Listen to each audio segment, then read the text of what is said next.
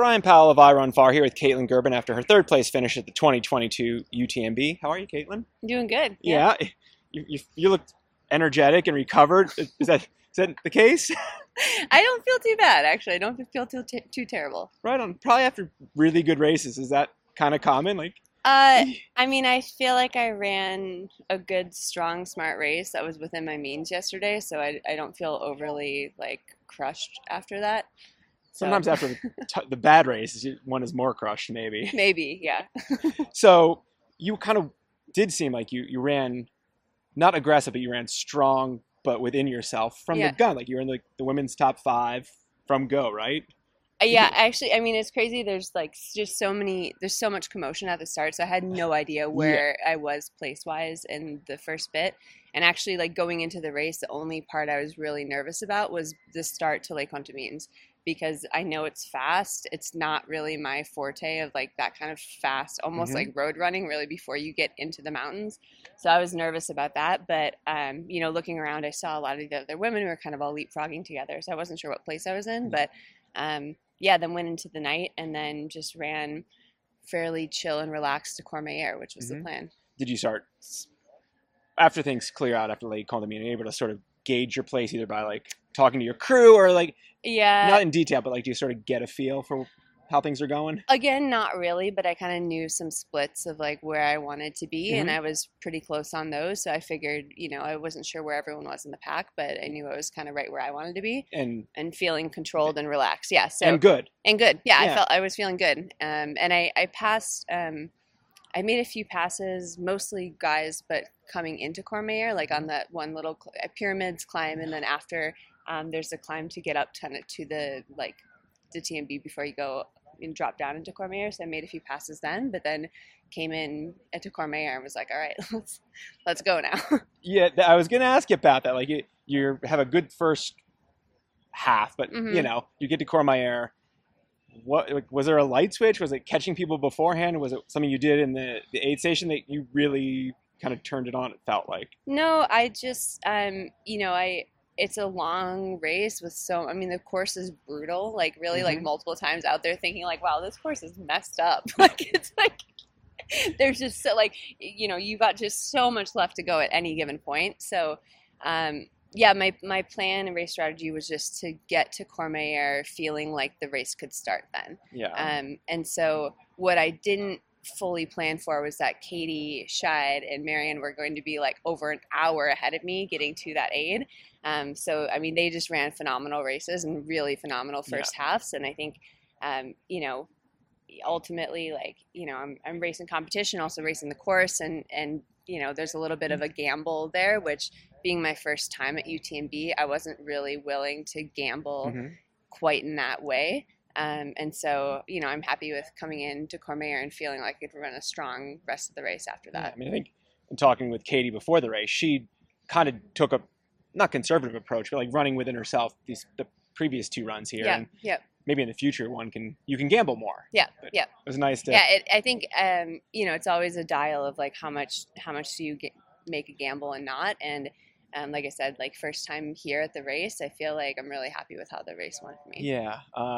Kind of somewhere when the sun comes up in the morning, I think you made a comment of you are in no woman's land. And at that point, did you kind of have a good feel for where you were and that you were very much? So, it was crazy. I came into Courmayeur, and at that point I asked my husband, Ellie, who was crewing me, I was like, well, what place am I in here? He's like, well, you're about to leave in third. I'm like, oh God, okay.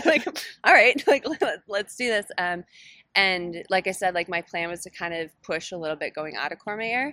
And the next update I got was in La Folie or Champélac, or forget where I heard, probably La Folie, where I learned I put over an hour on people.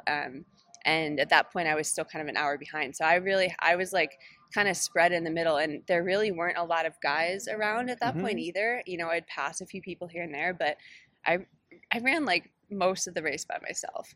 Which was that? I wasn't expecting that at UTMB. So many people, 2,500 people. I think I was actually really looking forward to the night section and hoping I could do some solo running then. I just kind of could settle into my groove. And at that point, that was still when I was really just trying to race, kind of within my means. But then it made the last 40 miles, which is a long time. Feel just, you know, I was just alone.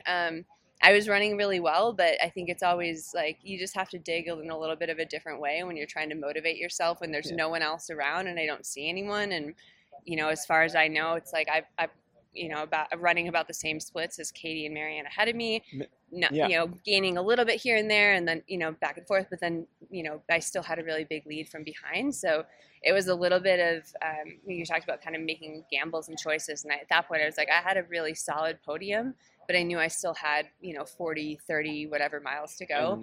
And so at that point, it's like the worst thing I could do for me in this race and this day is to just like make a stupid mistake and blow up myself. Like I wanted to just like kind of keep it together and make sure I just was running consistent. And you weren't going to gamble. You didn't need a full house or a straight flush or something to have a great day. No, I didn't need to. You had a good hand on the table, like, and you went with it. Yeah. So how did you motivate yourself in that like last 40 miles? You know, Ellie told me at one point, I think it was in Champs Lac, and I just asked like, hey, has anything changed ahead or behind me? And he's like, no, it's basically the same. I'm like, okay. He's like, you don't need to run scared, but you need to run like you want a podium at UTMB. And I'm like, okay. So I found that was actually good motivation just to be like, yeah, like, you know, kind of pushing when I felt like I could push, but also, again, kind of being conservative enough where I wasn't going to risk blowing up or making a big fall or something like that. So, you know, I've done quite a few, like, big mountain adventures and stuff like that over the last few years. And so I feel like some of those FKT efforts teach you how to just self-motivate. And it really felt like that. Like, I mean, there are lots of sections on the course where I felt like I was running the Wonderland Trail again. Just without a friend running with me. Just me.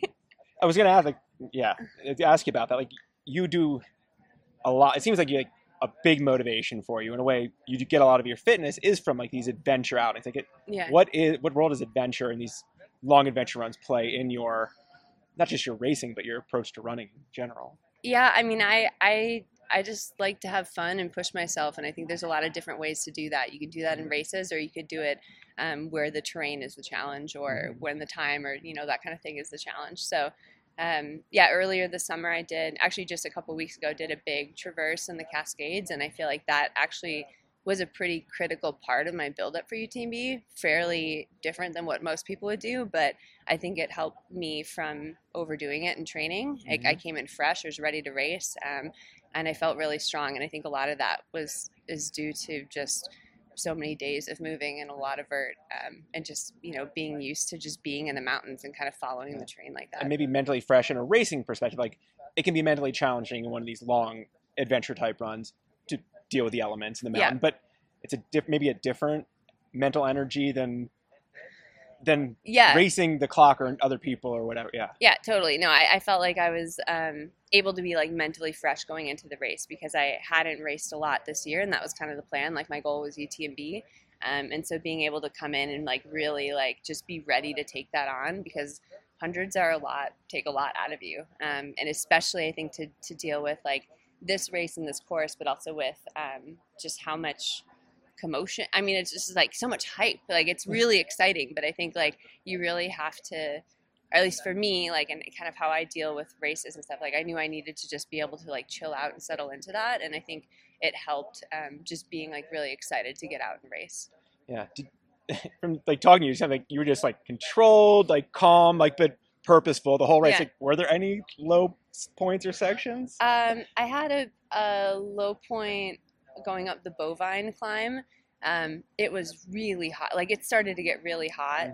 At least for me, it was like full sun then. And it's not the easiest to manage your heat in a race, like especially compared to like Western states, like where there's ice and water everywhere and like sponge baths. Like no, it's just like nothing, just you and the cows. So I had a little bit of a low there, but fortunately after that had planned ahead and had some ice waiting for me at the next aid station, so I used some ice, had dumped some water on myself and stuff, and I think that helped a lot with the heat. Did you have a favorite memory from during the run? I don't know, one favorite memory. Yes, actually when I got into Le Chapeau, or is that how you say it? Chapeau, yeah. I don't speak French, but that aid station, there was a song playing that is like one of my it's like I studied abroad when I was in college, and like right around that time there was a song Stereo Love that was just like blasting in all the clubs. And so like ever since then that's been like the Euro dance song for me. And that song was playing when I got in there, and of course I like came in by myself, and I was just like dancing with the volunteers. It was really fun. I was like, this is like special that this song There is was a playing for me. moment. Yeah, there was a Yeah, moment. yeah. That was a good moment. So, you just got to finish on the podium at UTMB. Does that kind of wrap up your season, or do you have other adventures or races planned? I didn't plan anything specifically after this. I really wanted to just give myself a chance to be all in at UTMB, and then I'll take the next couple days and just see how my body's doing, and then see if I want to fit in. There's a bunch of great races still in the fall, but I think now that I can think of ahead to already, like, I know I want to come back next year. Yeah. So I'm going to, kind of look at the calendar and figure out like how to best fit in an off season and just go from there. Yeah. So it did sound like you wanted to do UTM again sometime, but you kind of want to. I want to do it next year. Next year. Yeah. All coming right. back. Well, congratulations on a great run this year, and I can't you. wait to see what you do next year. Thank you.